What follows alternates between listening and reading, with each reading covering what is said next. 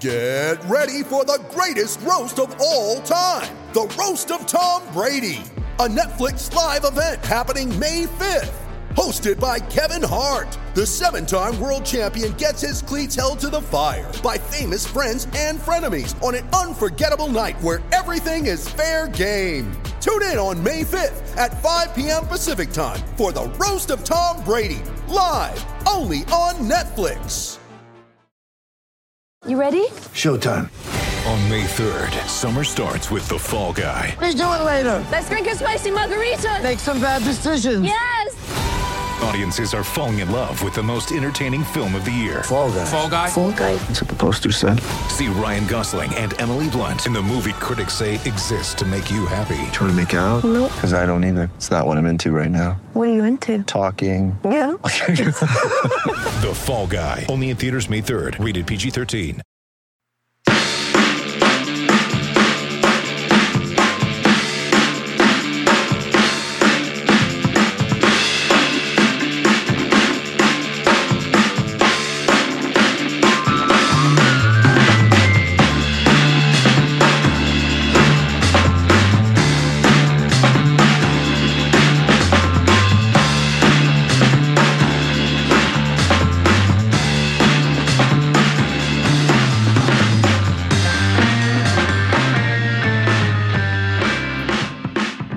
Everybody, welcome to the Serbian Corner show where a couple of Serbians talk about the Nuggets on DNVR YouTube channel, DNVR Nuggets podcast feed.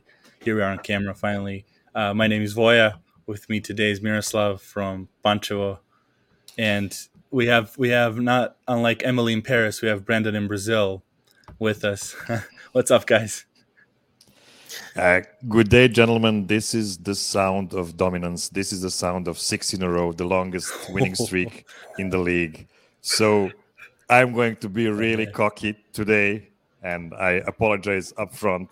And this is why we are doing this unique podcast with 3 guys on 3 different continents. So you're welcome. Yeah, how do you guys feel about being possibly the first Nuggets podcast that's from 3 different continents? We can't be in like a ton of competition as far as potential ones, but it does feel good. It does feel good. I always think there's no better way for the people to get their Serbian fix than from an American stuck in Brazil. So let's do this. I'm ready. Yeah, let's go. I mean, we have one Serbian in Serbia. Actually, I'm in Nebraska, so there it is. So what this show is usually a weekly recap of Nuggets basketball. So we have a malleable schedule. Just we have double games this weekend. So we're on Monday.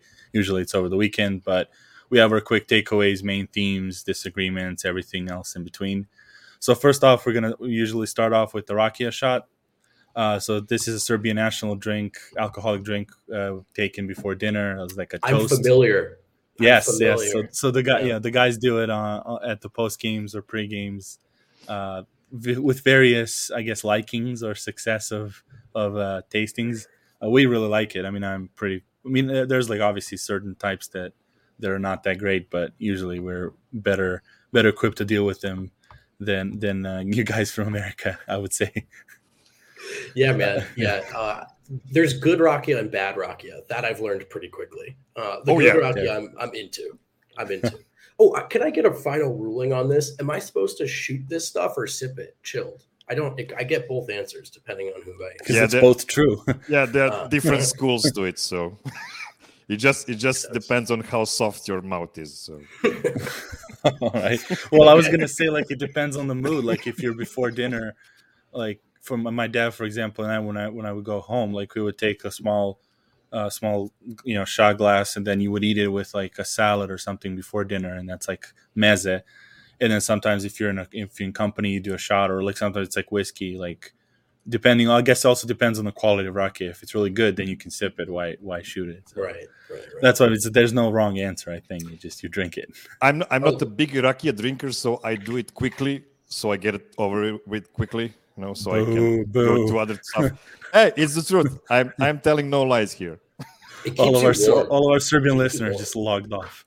What you gonna do?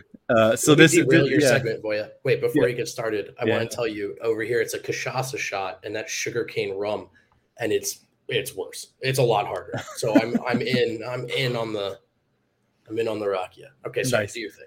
No, this usually segment is like a quick headline or something that made like a strong impression on us this week.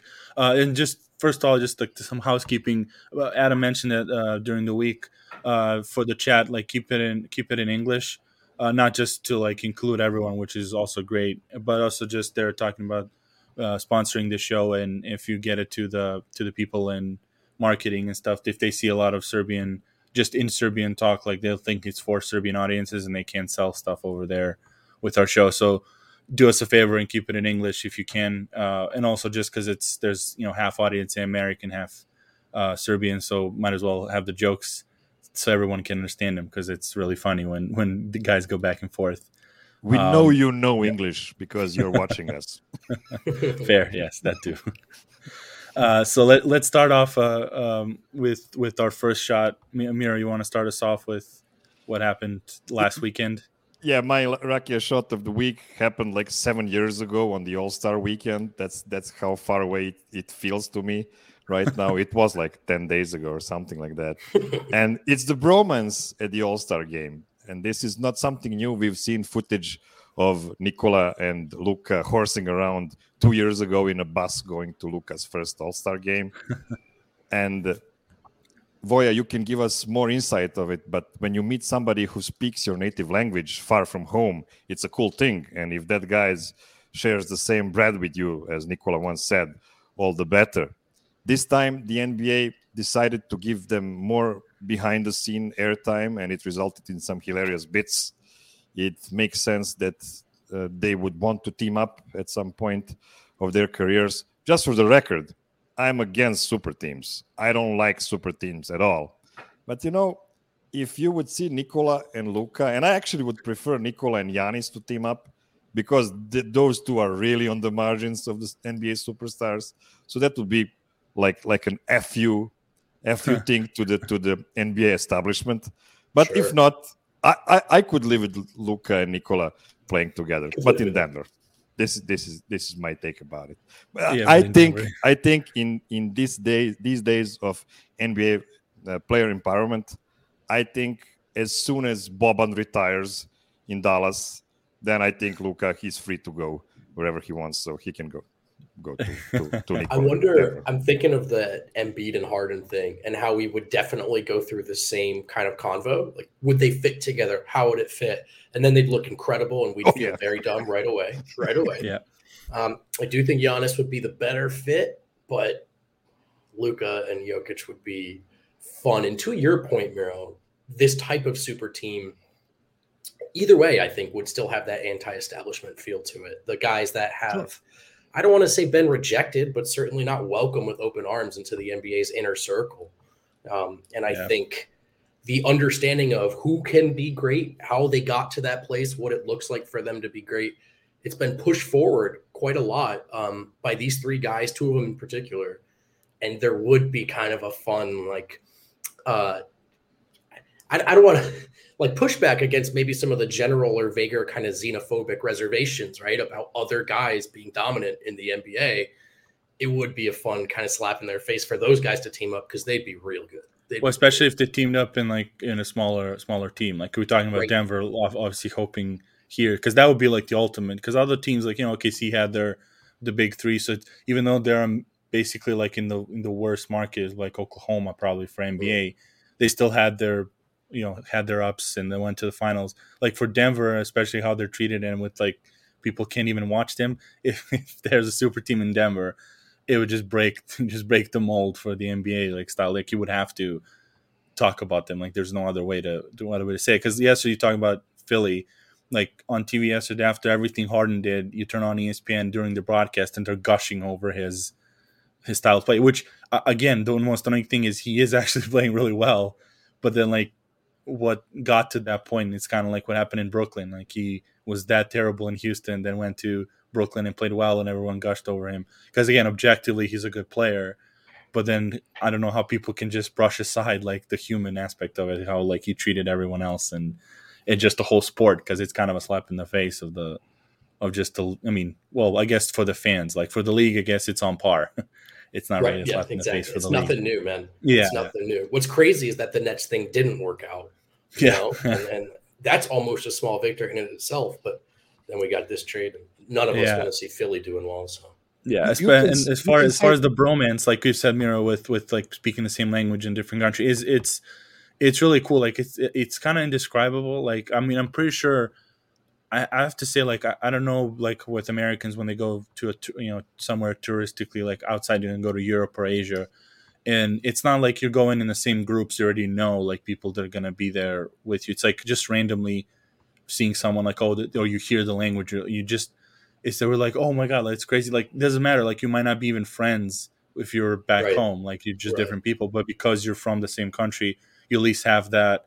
Like, oh, we're in a strange land. Like we have this common ground, and so at least like there's some familiarity and like kinship that forms.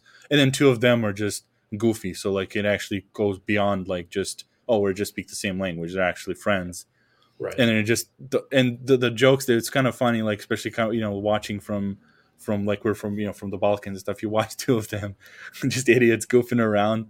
Is literally like you're watching kids. Like that's all we would do. Like if you were in school and in someone from your club, because we don't have like it's not school sports, organized school sports. It's yours from a club.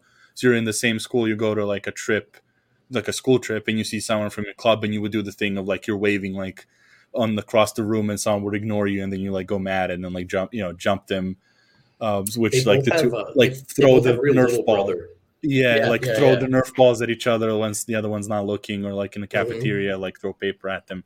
Like that's kind of the goofy stuff. Like you would, which I don't know. I'm not exclusive. It's not happening in America. It's just that I can see it that they're doing that, even though it's like the All-Star game and everyone's so serious and like trying to be fancy, and like Jared Allen's being trashed for wearing a sweater.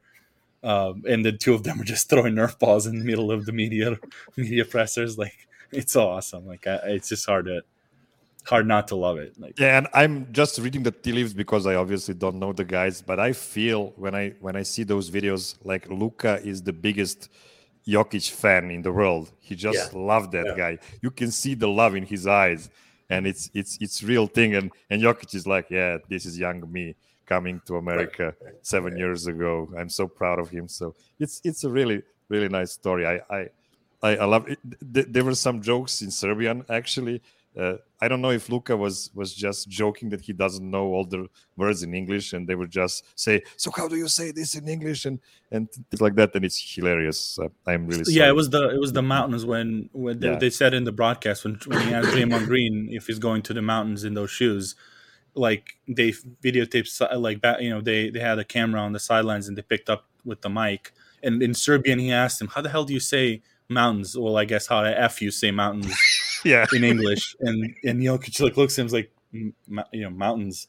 And then he's like, oh, you're going to the mountains, Draymond? And that's so for me it was doubly funny because of you're like when you start speaking your native language in like a setting where it's like mostly English, it's really tricky to like switch back and forth. Like when you just speak English, like after my sophomore year when there was like no one here from Serbia, like I just switched over to English and it was super easy. The freshman year when I had someone from home here, it was like my accent was thicker. Like you would like pause for a second and like try to remember the word. And so the two of them always have someone speaking in their language next to them. And then you just have to like turn around and like tell something to Draymond. And that's what was also funny because of course he knows how to say mountains. It's just in that moment they were talking in Serbian and he just laughed. So that was also like, amazing and hilarious too. It's funny how you framed it, Voya, because rarely am I in that situation between speaking English and just sort of how I look. Rarely am I the only one in a place. Yeah. In Florianopolis, I'm like the only American on the island right now. There's no people don't even assume that I speak English. And so that's kind of been interesting for me to just sort of get used to that perspective. And then just once, I was at a zip line like 3-4 days ago, and I thought I heard someone say something in English, and my entire I turned around. You know what I mean? Yeah. I was like, oh, I can do that, and so it's exciting and fun. Yep. And then also my girlfriend Michelle, who grew up in the States but also in Brazil, she's with her family now, and she keeps going back and forth. And like the other day, she just said an entire paragraph to me in Portuguese by accident.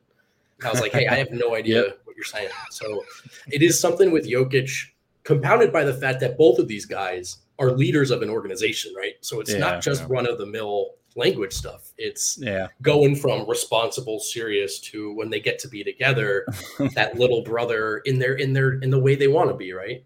Yeah, because it's also like back in Europe, like in national team stuff, it's the coach that's the leader. So that's also like they never have to worry about like being a franchise leader. It's starts from the coach, and then the players fall in line after that. So that's also like a different situation. That's why they can be like that. That's why they're a little more goofier. Like Giannis obviously like came in earlier, but like he also grew up in that system. So that's like an interesting aspect of it, just being like it's starts from Malone is the man, but if Jokic has fire Malone, they'll fire Malone. Back in Europe, it's like more with the coach than the player. That's right. Yeah. Put Jokic in the doghouse in Europe easily. Yeah, everyone thinks you speak Portuguese because of the shirt. I saw the comments. Everyone's excited about it. Hey, Lynn, I know how to order a caipirinha in Portuguese for sure. I've got that part down. That's all you need. I can't get myself to the airport, though. That's going to be tricky. We'll figure it out. Yeah, you have to pantomime, like go woo. So let's go over to the next shot. So this is my my kind of impression of the week, like which something that I really love is like my best, half besting, half rocky shot is like when Jokic is statistically underperforming for like casual fans, when they see like 8 points or like 15 points and a triple double, which usually means his team's really doing really well. Like he doesn't have to do the goldfish act of just filling up the vacuum of 50 points that they need to win the game and like 18 rebounds and stuff. It really also like it's funny to me because it also exposes idiots that actually critique that game. Like when you see like someone posts like, oh, it's a unique stat line, like 8, 18, and 11. Everyone's like 18 points. That's not the MVP. Like, I really don't. Either you didn't watch the game, you also don't understand basketball because it's ultimately a team sport. And when the team's rolling, it's really fun to watch. Like I'll spare you the detective work, Voya. They didn't watch the game. That's what happened. Yeah. Well, as a team sport, like it's fun watching when a player takes over at a certain point of the game, like for a little bit. But just watching, like it was painful watching for the most of the year when you just see him doing it. It's not like the other players don't want to play well, and you see there in their faces they're disappointed themselves that they're also disappointing Jokic and like failing him because he's putting such numbers. And now finally, when you have 76 points from the bench, like you can have an 8-point game from him. And finally, like, I don't care if people say like, oh, he does. Oh, so now he has help. Like they're actually playing better. I don't care. Let him have help. Like that's how you get a title. Like you're not going to get a title by putting up 50, 20 and 10 every game. And you think you're going to win, you're going to win the title like that. So I love that part. Like, I hope it keeps up. I don't even care if it costs him the MVP. Like we know, who the best player is. And the reason why everyone playing so well is partly because of him. So that's my racket. What do you guys think? Like, do you like those kind of games, or would you still want him to be like 26, 10 and 8? Listen, our guy Swipa Cam had a good comment today on that. He said, do you know that Nikola Jokic had only 15 points in the game 7 against the Clippers when they beat them? And that was the most dominant game of Jokic ever. He was controlling every facet of the game. So it's really not about the points. You really need to tune into the game just to try to understand how impactful this guy is. And there were some interesting things about this last game against Portland, because I even saw that Nikola was returning back in switches. When he was switched on the smaller guy, he would just call Drew Eubanks and go back to him for some reason. It was just like, this is too easy. Let's just switch back and let's try something else. He was just toying like a cat with a mouse. Yeah. It was crazy. And then at one point, it was the second quarter, they started defending him with the zone defense. And I was like, what the fuck are you guys doing? Oh, yeah, zone defense is always amazing. That's just a bad idea. He probably thinks the same thing too, right? He probably looks at it like, are you serious? It's always, for me, like, I get so giddy when I see a zone against him, because like usually it doesn't even, it might not even result in his assist because the ball starts moving. It's just that when he gets in that middle, it's the least amount of work you got to do. You just stand there and then just do the the chess moves. Like, oh, I'm gonna fake it here, head fake on the other side, then throw no look on the shot or like a dunker spot. I love this. Darko had a comment like 10, 18, and 11 is just another triple double. 8, 18, and 11 is the stuff of legends, which is I'm pretty sure we'll say like, hey, remember you had an 8-point game against Portland, they beat by 35, like the one shot game against Memphis, by choice, And again, but this one was healthier. You said that the game 7 against the Clippers, Jamal had 40 points, and that's the secondary. Like you always remember how he dismantled Zach Lowe and people, the higher up people talk about that game. They always say like how he dismantled the Clippers in game 7, even though Jamal had 40 points. Doesn't mean that he was the best player in the court, like even though he had 40. So, which again showed yesterday's like 37 points for Embiid. Someone mentioned like 27 free throws. Like that's kind of.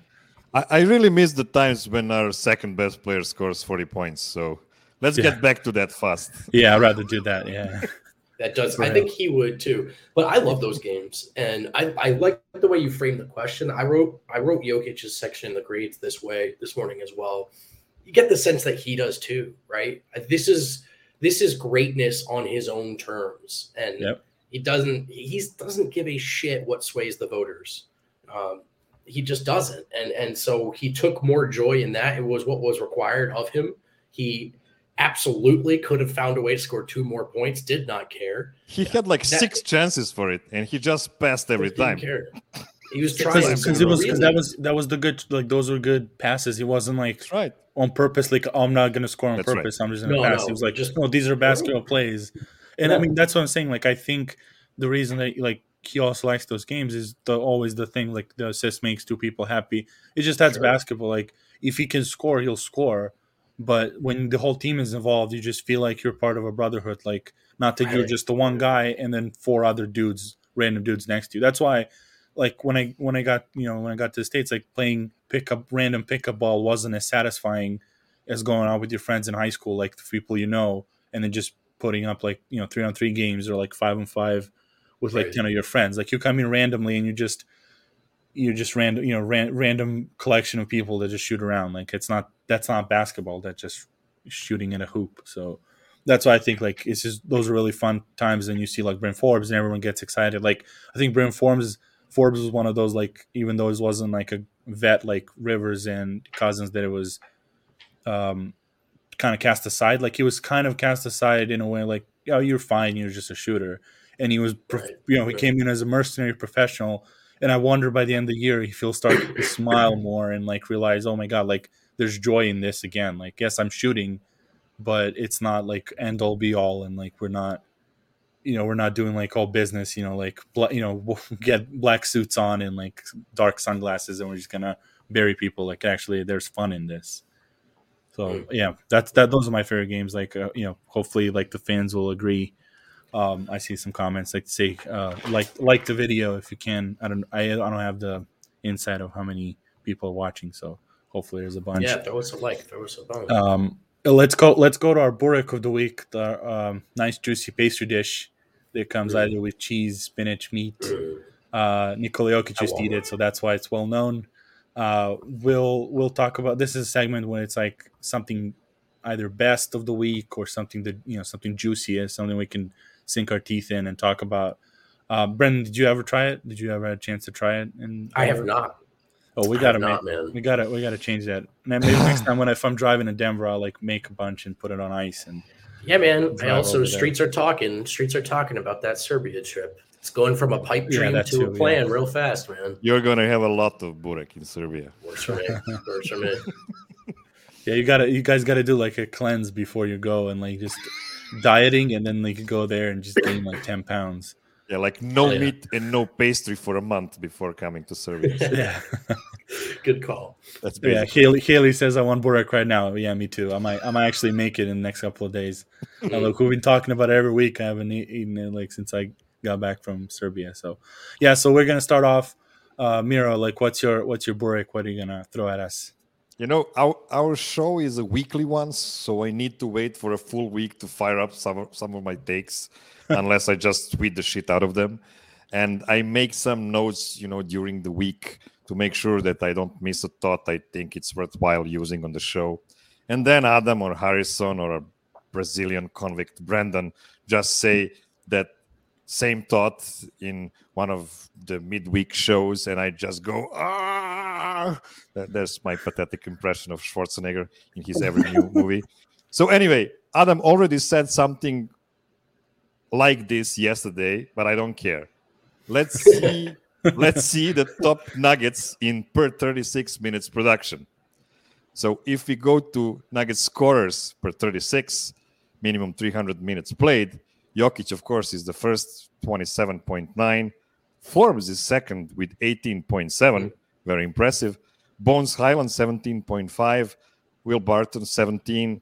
And Aaron Gordon, 16. Interestingly enough, if Cousins had enough minutes played, he would be second with 20.3. Now let's go to the rebounders. Also 300 minutes minimum. Jokic, 15 rebounds. J-Mike, 9. Zeke, 8. Aaron Gordon and Davon Reed. Man, I miss Davon Reed. He hasn't been playing like for 10 games now. I forgot. He checked in last night. I was like, oh shit, he's still on the team. Yeah, he's just a garbage time now player, and I really like him, but you know what? We have better players now. So I really wish for him to have a really great NBA career because he deserves it. But I don't know, man. I mean, unless something strange happens in the next months or so, I don't see him playing at all. With the Nuggets, it's a luxury. Of course, like Brent, I think Brent, you and I texted yesterday when you said that to me too. Like, oh, he's on the team. Like, like those are when you have good players there, then they're the ones that kick the regular rotation guys into gear. Like Rivers has been playing much better since Reed came on the team, just because he knows he can get benched for that guy. So yeah, also he can't play in the playoffs, so it's kind of tough to like integrate him now when you can't count on him then. So that's right. So let's get back to my list. So what about DeMarcus Cousins? He has 17.4 rebounds per 36. So more than Nikola fucking Jokic, who is the second best rebounder in the league. So take that for what it's worth. Now let's get to the assists. Jokic, 8.8. Campazzo, 6.5. Monte, 5. Barton, 4.3. Bones, 4.1. You know what? Boogie Cousins, 4.2. He's actually top 5 in the assists as well. He's literally doing the same stuff he did in Sacramento, in New Orleans, back in the day when he was a superstar, just on a smaller minutes amount. His production is just awesome. And he's the only guy here that appears on all three lists. Well, when I cheat and put him there, even though he's not playing a lot of games. And I firmly believe that in that center rotation between Jokic and Cousins, and I hope Malone won't go small in those 8 minutes without Jokic in the playoff games. Yeah, I'm going crazy. I'm talking playoffs already. So I'd rather see him forcing the other team's hand by always playing big. And let's see what happens. I think they will do that. I don't think. Yeah, I think Boogie's in. Yeah, I really doubt that there will be games. I mean, the there playoff are some rotation's scenarios difficult. I can see. When you go to 8-guy rotation or whatever, who do you cut out in order to have Boogie there? So I don't know, but I really, really hope he will stay there because he's not only playing like a great rebound snatching playmaking center. He has unlocked both J. Mike Green and Zeke Naji as really good defenders on 4 rather than 5. His high rate of scoring and rebounding with 7.7 points, 6.6 rebounds, and also 1.6 assists in 13.6 minutes per game in his first 10 games is a rare phenomenon. I already tweeted that the last guy who did that on that small amount of minutes, was Moses Malone. And of course, it was the back end of his career, but nevertheless, it's Moses Malone. You are like the Shakespeare of small sample size theater here. You are just off your rocker. I love it. But that's all you need. You only need 8 minutes of Boogie. And you know what? Sure. In case Nikola gets into foul trouble and Boogie has to play 12 or 14 minutes, I feel pretty good about it as well. I don't want Boogie to play for 20 minutes because he cannot handle it right now. But 14 minutes, easy peasy. Okay, so to finalize, what's your Burek? What's the main it's just the way Boogie has been playing for these 10 games. Of course, it wasn't on the same level from day one. He was really struggling at the beginning because he was completely out of shape and just trying to get healthy.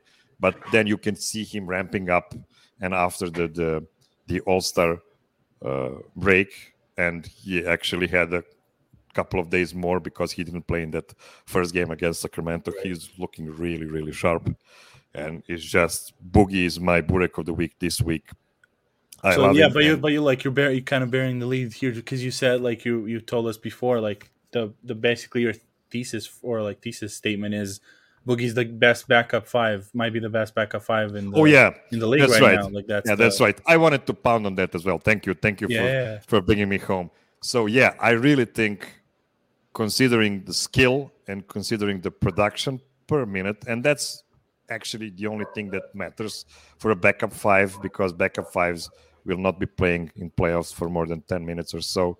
Mm-hmm. I think Boogie is firmly my best backup five in the whole league. Let's go with let's list like a few good backup fives in the league that we kind of talked about before, and then have some stuff from the chat that we can kind of wrap the Boogie talk, especially with some interactions with Jokic kind of conversations and that. So we talked about, we had like, Şengün is in Houston. That's okay.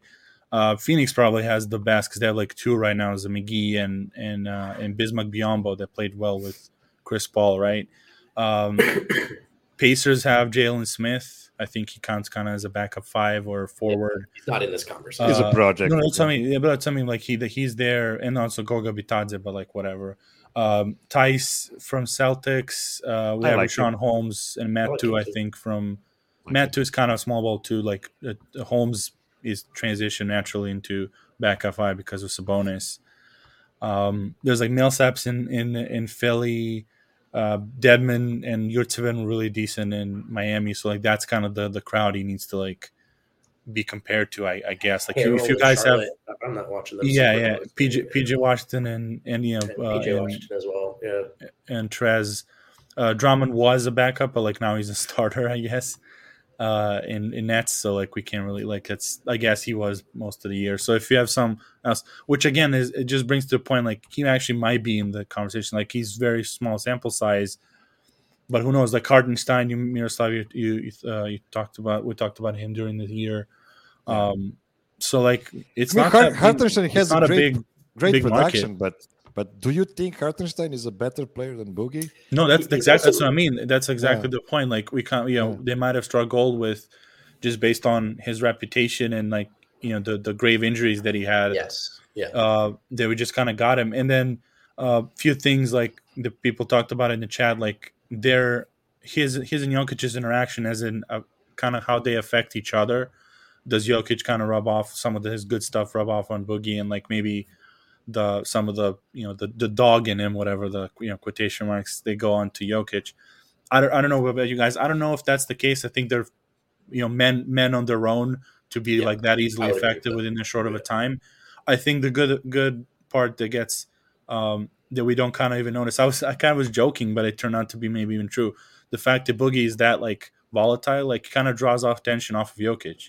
Like we don't see him being in that center of attention. Like I don't think he got a technical since Boogie came here.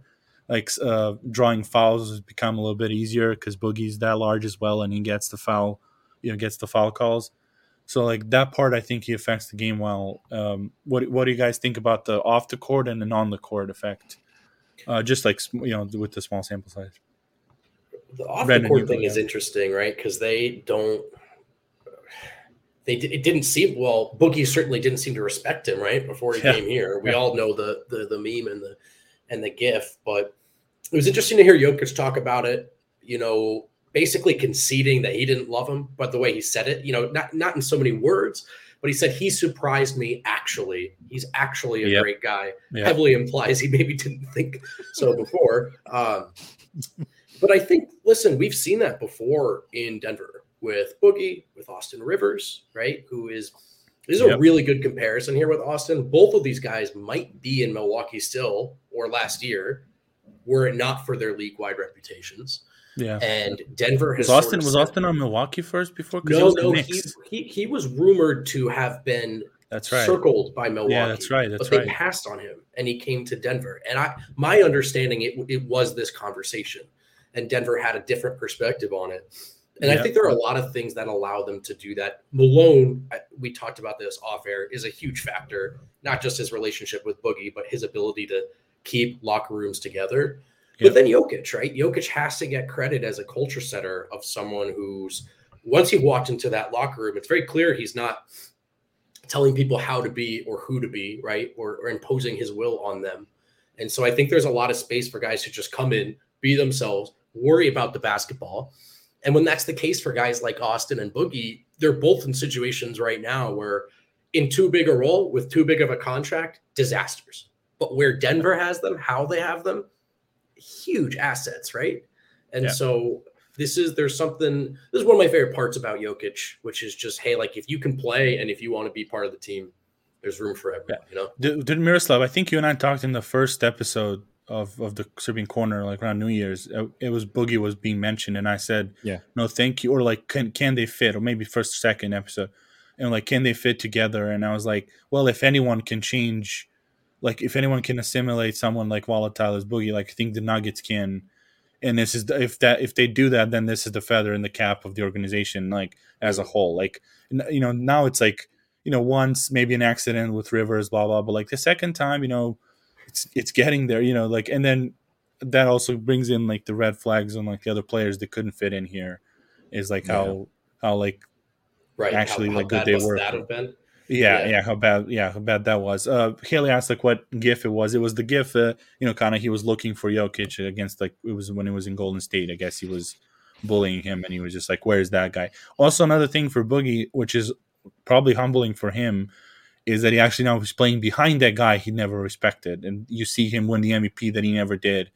Right, and now, which I wouldn't even care. Like I wouldn't even mind if you know, if you talk to Boogie in person and he just tells you, I still think I'm better than him, and he wants to come out every backup minute and prove that he's better. Fine with me. Like that improves the team. Like as far as I'm concerned, like as long as he doesn't like spill into the locker room or practice and he tries to show him up. But like I think that veteran presence, you know, he's transitioning to a veteran, but I still think he has a right. I mean, he had under 20 minutes, 19 points. That kind of stat line hasn't been done in like forever. So I think it's very interesting. And again, like it might work for the Nuggets in the future if when all these max contracts kick in, they might become one of the veteran destinations, not the ring chasing like big market teams, but like, oh yeah, look at that. Like it's not, we weren't just on there as like a rag to throw around if we, you know, just to throw in there and like whatever. Like they actually invited them in as people and like actually gave them, like who would have thought Austin Rivers would take over as a Gary Harris role, like guarding the best offensive guard player on another team. Like not me.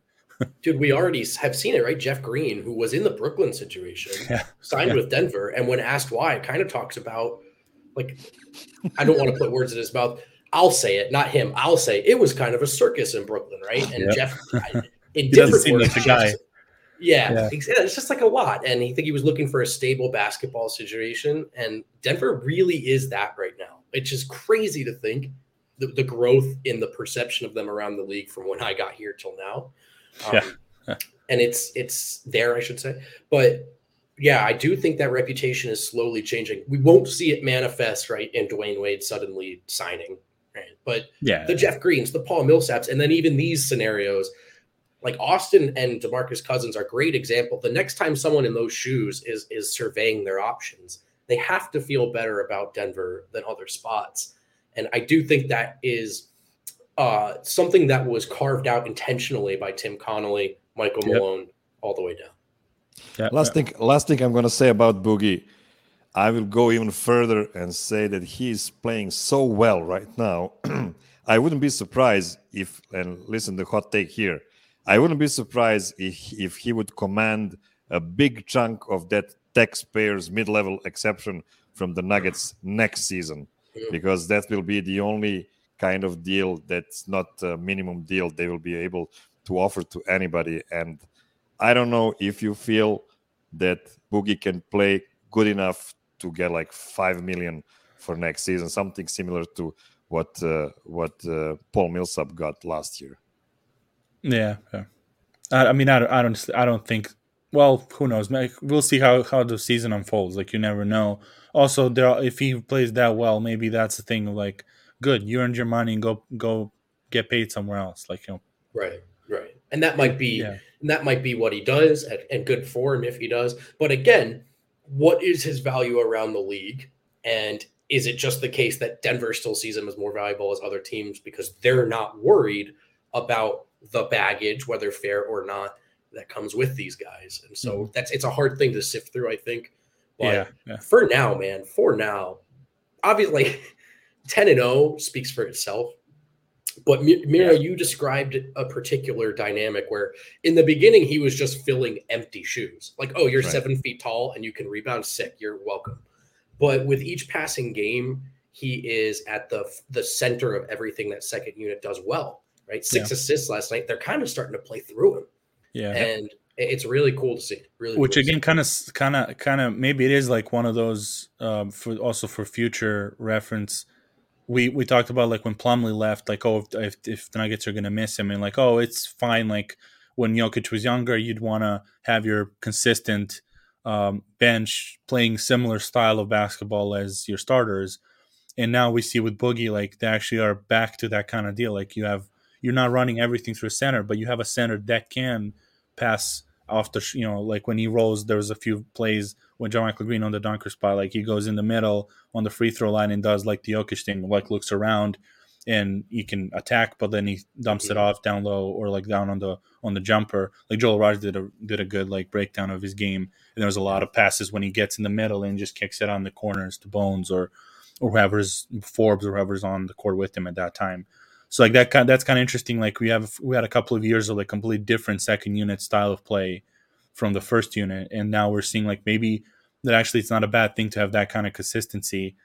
Because of so many injuries that happen to the Nuggets. Like then you have Monte we talked about Monte plays with Plumlee, then he goes in with Jokic, and it's not a big, like it's a big difference, but it's not like stylistically, it's not a different style of play. So like that's getting very interesting, and I mean we'll see. I mean I will see. I'm very excited. Like we can roll into another portion of our Borek beating up on the bad teams, because I think that's what will bring us.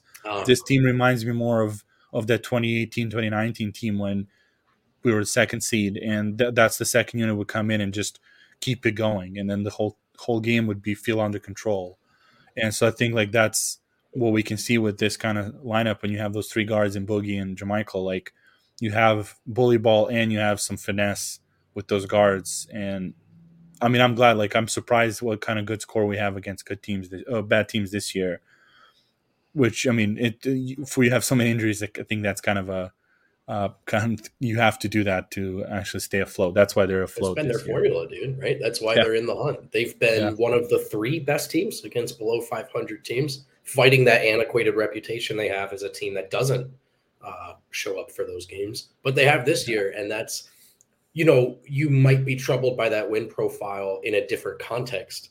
But knowing what we do, if they're going to win a title, this isn't the final form of the roster anyway. You take those wins, you bank those wins. As a 5-man unit, I think they can destroy bad teams. We've seen it now, right? Even Facu coming in, he feasts on the cellar dwellers. Yeah. As far as the good teams, I don't know about the 5-man, but I am so much more confident now that like 8-9-man rotation. Can you pick 2-3 guys out of that bench group that help you? Oh yeah. And it's that we can take a deep breath about the bench right now, I think. And that almost feels like breathing through 2 lungs again. Yeah. What do you think, Miro? Well, the thing about that second unit that improved our chances of playing against even better teams is the fact that you now have more playmaking on the bench unit. And this is what I like with Boogie and Bones and with Austin Rivers and with Facu. All those guys are good playmakers for their positions. And you also have a very experienced bench unit now, because only Bones is the rookie there, and because Zeke Naji was injured for the last couple of games, and then you have J. Mike, who is not the creator, but he's a really good dunking position guy next to Boogie. But on the point of beating up bad teams, it just speaks. Frankly, I think that's a big thing about Michael Malone and his way of handling his team, because the Nuggets really didn't have enough quality to win in a row against good teams this season because they just didn't have enough quality. But then again, they've been showing up for these lackluster teams and just beating them up, just like the San Antonio Spurs did for years and years under Greg Popovich. Greg Popovich never will let you lose against on a random That's Tuesday how you make against the playoffs Orlando. 20 years in a row. Yeah, exactly. So that's pretty good. Blow it, right? Yeah. Another thing with fitting in, this is again kind of folds into the beating up on bad teams. Just we talked about Rivers, with the playmaking and stuff. We finally have a situation where his jab step is going to be like very useful. Because we have Forbes and then Boogie's in the middle. A lot of his defenders have noticed, yesterday was a couple of situations. His defenders have to then sag off in the middle to account for Boogie, and so Boogie passes out, and then his jab step turns into a pump fake. So he pump fakes and then side steps and that's his natural. And then he was making a lot of those during the last few games. I don't know. I mean, it's anecdotally, but it's one of those funny things. Before that, they were always, because we didn't have a playmaking middle guy, they were always just their defenders would be next to them, so his jab steps would be useless. And then there's now it's you have always one half of the court available because Forbes I dare you to leave him open. The guy's automatic, and we've been waiting for that. I don't care. He doesn't have to shoot over a guy and then goes into a crazy frenzy. Like Steph Curry, just make the open ones. And because he has a reputation, that entire half where he's on, that defender cannot help. He helps, he gets 5 out of 6 threes. Even just seeing that's why they're rolling. Defenders in the middle of the floor for once, or inside the 3-point line, even, right? Because it's just even before Boogie, even when it was J Mike, it was just pick and pop, and no one, the whole game was played alongside the perimeter. Yeah, and it's because J Mike was the biggest guy on the court, and he needed to stay on the perimeter, so the biggest guy will go out, because Denver was playing so many small guys that couldn't score around the rim if J Mike is not out with his guard. And now you have J Mike in the dunker position, and he just plays beautifully. Then lets him also through motion goes out and pops. Right. It's not just standing around and always.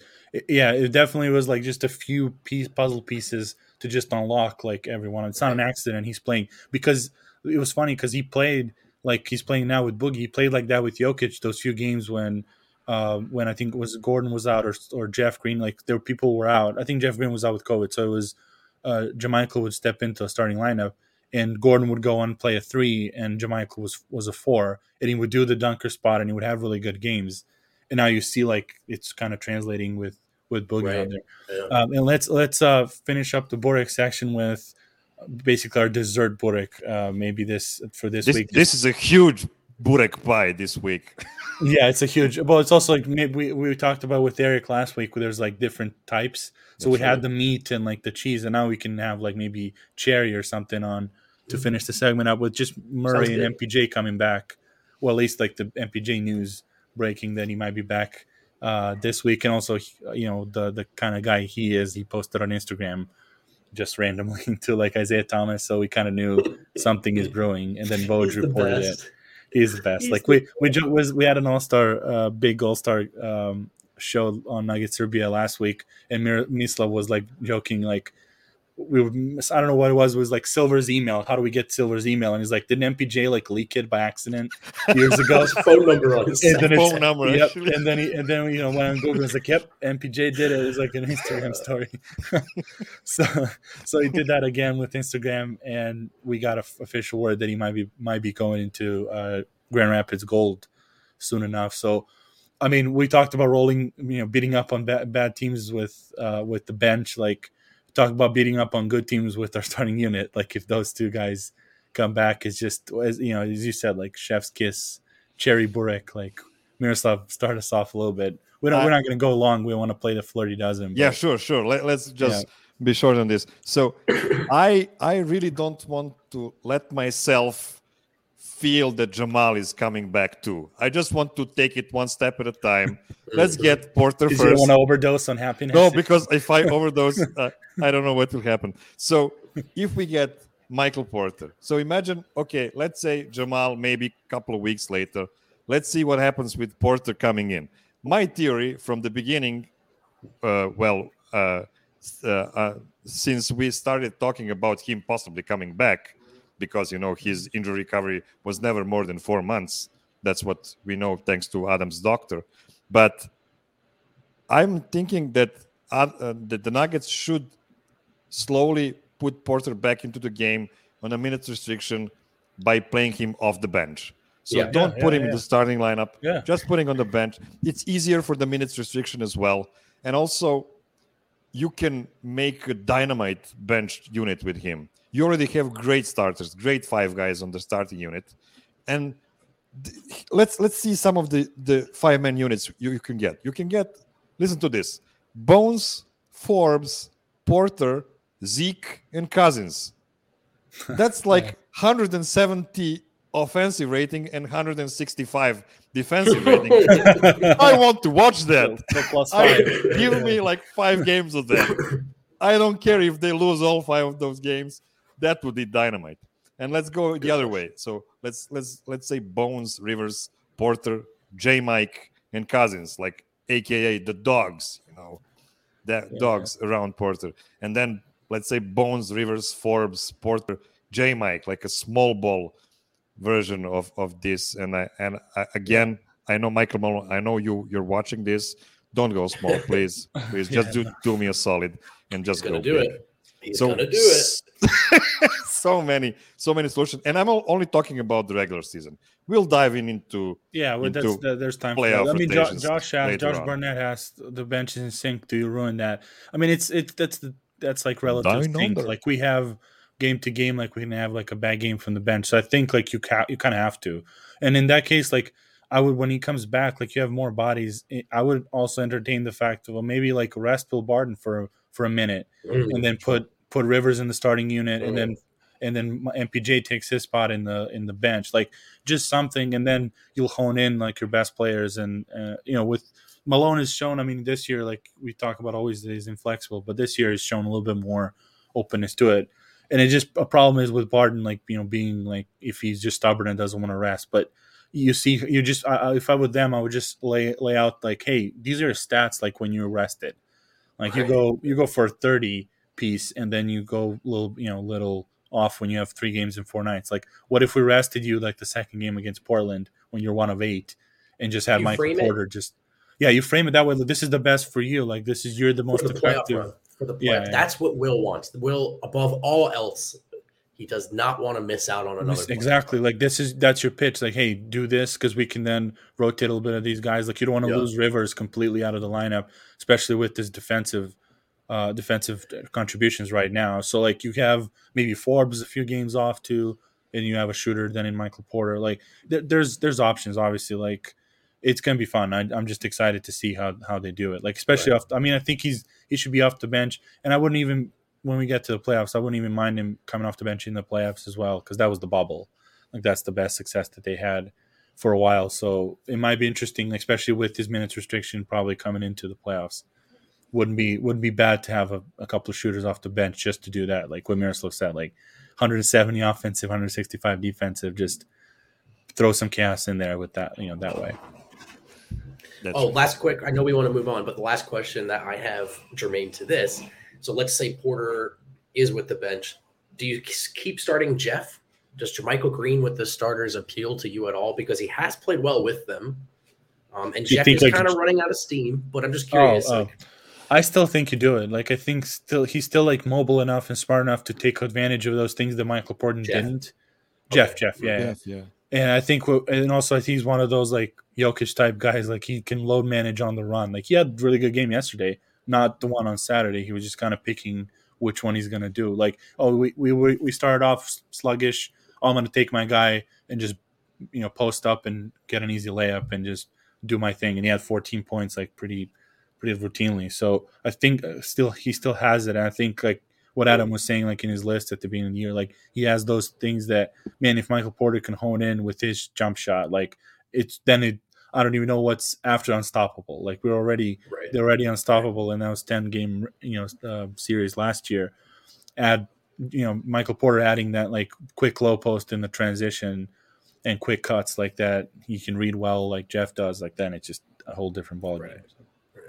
Yeah, and I like Jeff over there. You can reduce TC minutes to 20 minutes per game. That's completely fine. He doesn't play in the 4 quarters anyway. So that's fine. And I think he's more versatile than J. Mike for the starting lineup as well. Yeah. So this is why I prefer Jeff as well. Yeah, especially then you're right. Like you start him off well, and he's already not closing. So instead of Rivers, maybe it's Michael Porter that's closing. You have a bigger lineup. That's right. Or like you have someone else, like coming in and have Rivers for defense and.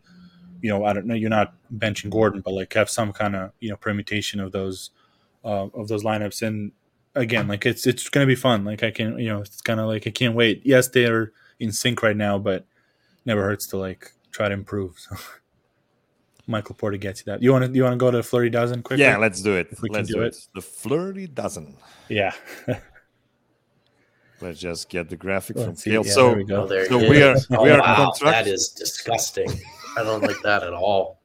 We are contractually obligated to play this game at least 10 times because artist from Denver called Eric Weedham spent a lot of time making this graphic, so we have to honor him. So what the Flirty Dozen is, that Nikola Jokic is always flirting with a triple-double.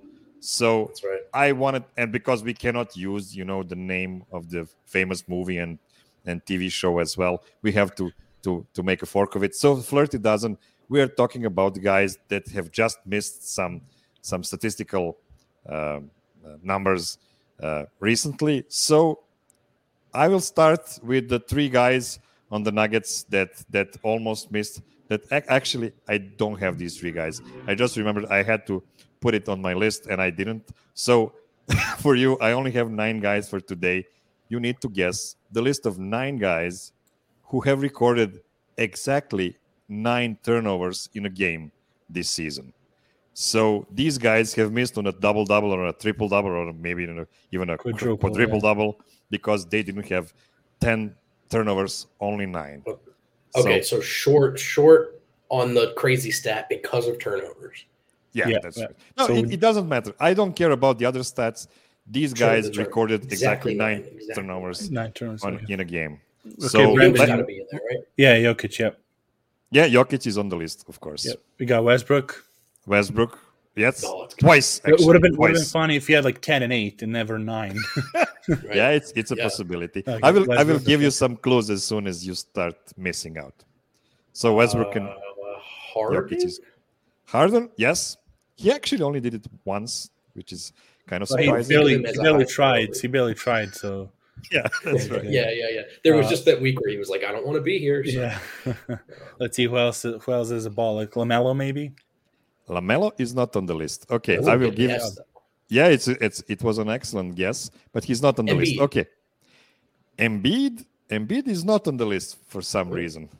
I don't have. He doesn't pass, so it's fine. Let me give you a clue.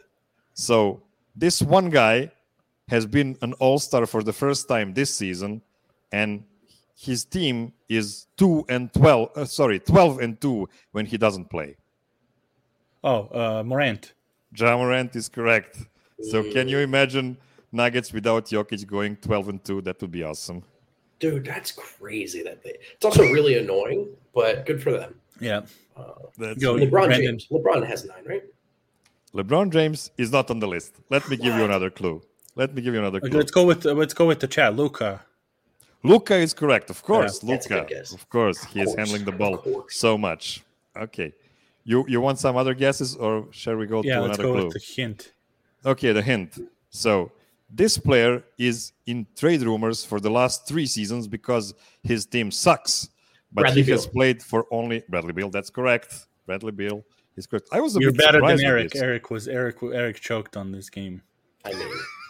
You're really good. You're really good. Dude, really, Eric was horrible at this game. It was so funny. We were talking about near triple-double misses, and he kept guessing these like crazy high scorers who didn't get any assists at all. He was like, let's think, Devin Booker. It was horrible. That's awesome. Let's go with Trae Young. Yeah, Trae Young is an excellent Yeah, guess, there we go. and it's correct. Vlad in chat also said it. Great. How many do we have, Miro? We only have two more. Only two more. So one guy calls himself the greatest big man shooter of all time. No, Karl Anthony Towns. Karl Oh, Anthony yeah, Towns. 9. That's insane. How did he lose nine? He gets 9 doubled balls a in a lot game. because Jared Vanderbilt can't shoot. Yeah, and and then he Karl Anthony sucks Towns at also it, kinda right? Can't pass. Yeah, so like he can pass, but out of doubles he turns it over a lot. Yeah. So. Let's see what else we have. We have the last one. It's not an easy one, so let me help you. This player was drafted and played his rookie season for Cleveland, but for the last 2 seasons, he played for one of the worst teams in the West. He has the same last name as one of the current Nuggets. Drafted in Cleveland, played for one of the worst teams In the West since, yeah. No, it's not DeJounte Murray. He's a Cleveland. third season player. So 1 season in Cleveland and then 2 seasons in this really bad Western team. So it's someone from OKC traded there? Like he has to be young. Portland maybe? Who's bad? I got nothing. Pelicans? No. Is it Shea? Oh, that's right. Casey said Porter Jr. Kevin Porter Jr. is correct. Kevin Porter Porter Jr. Jr. There we go. That's the chat's coming in clutch. Like Chat, Casey dude, let's go. and Patrick. Yep. Yeah, this is a top level chat. KPJ. Yeah. Good job, guys. Good job. Good job, chat. You've been real flirters today. Yep. That's me, man. I just can't stop flirting. When I see you in that shirt, come on. What else comes in mind? Man. Hey, Exactly. it's the international sign of swingers. That's what Adam tells me. Oh my god, that's hilarious. Awesome. Yeah. So that's it. That's it for our Serbian Corner today. Thanks everyone for watching, for participating. We'll try to fit in some flirty dozens every once in a while if we have any one of these interesting stat lines. Let's go Nuggets. We'll see you next week. Follow us on Twitter, on all the networks, on YouTube channel and podcast feed. Idemo Nuggets. Let's go.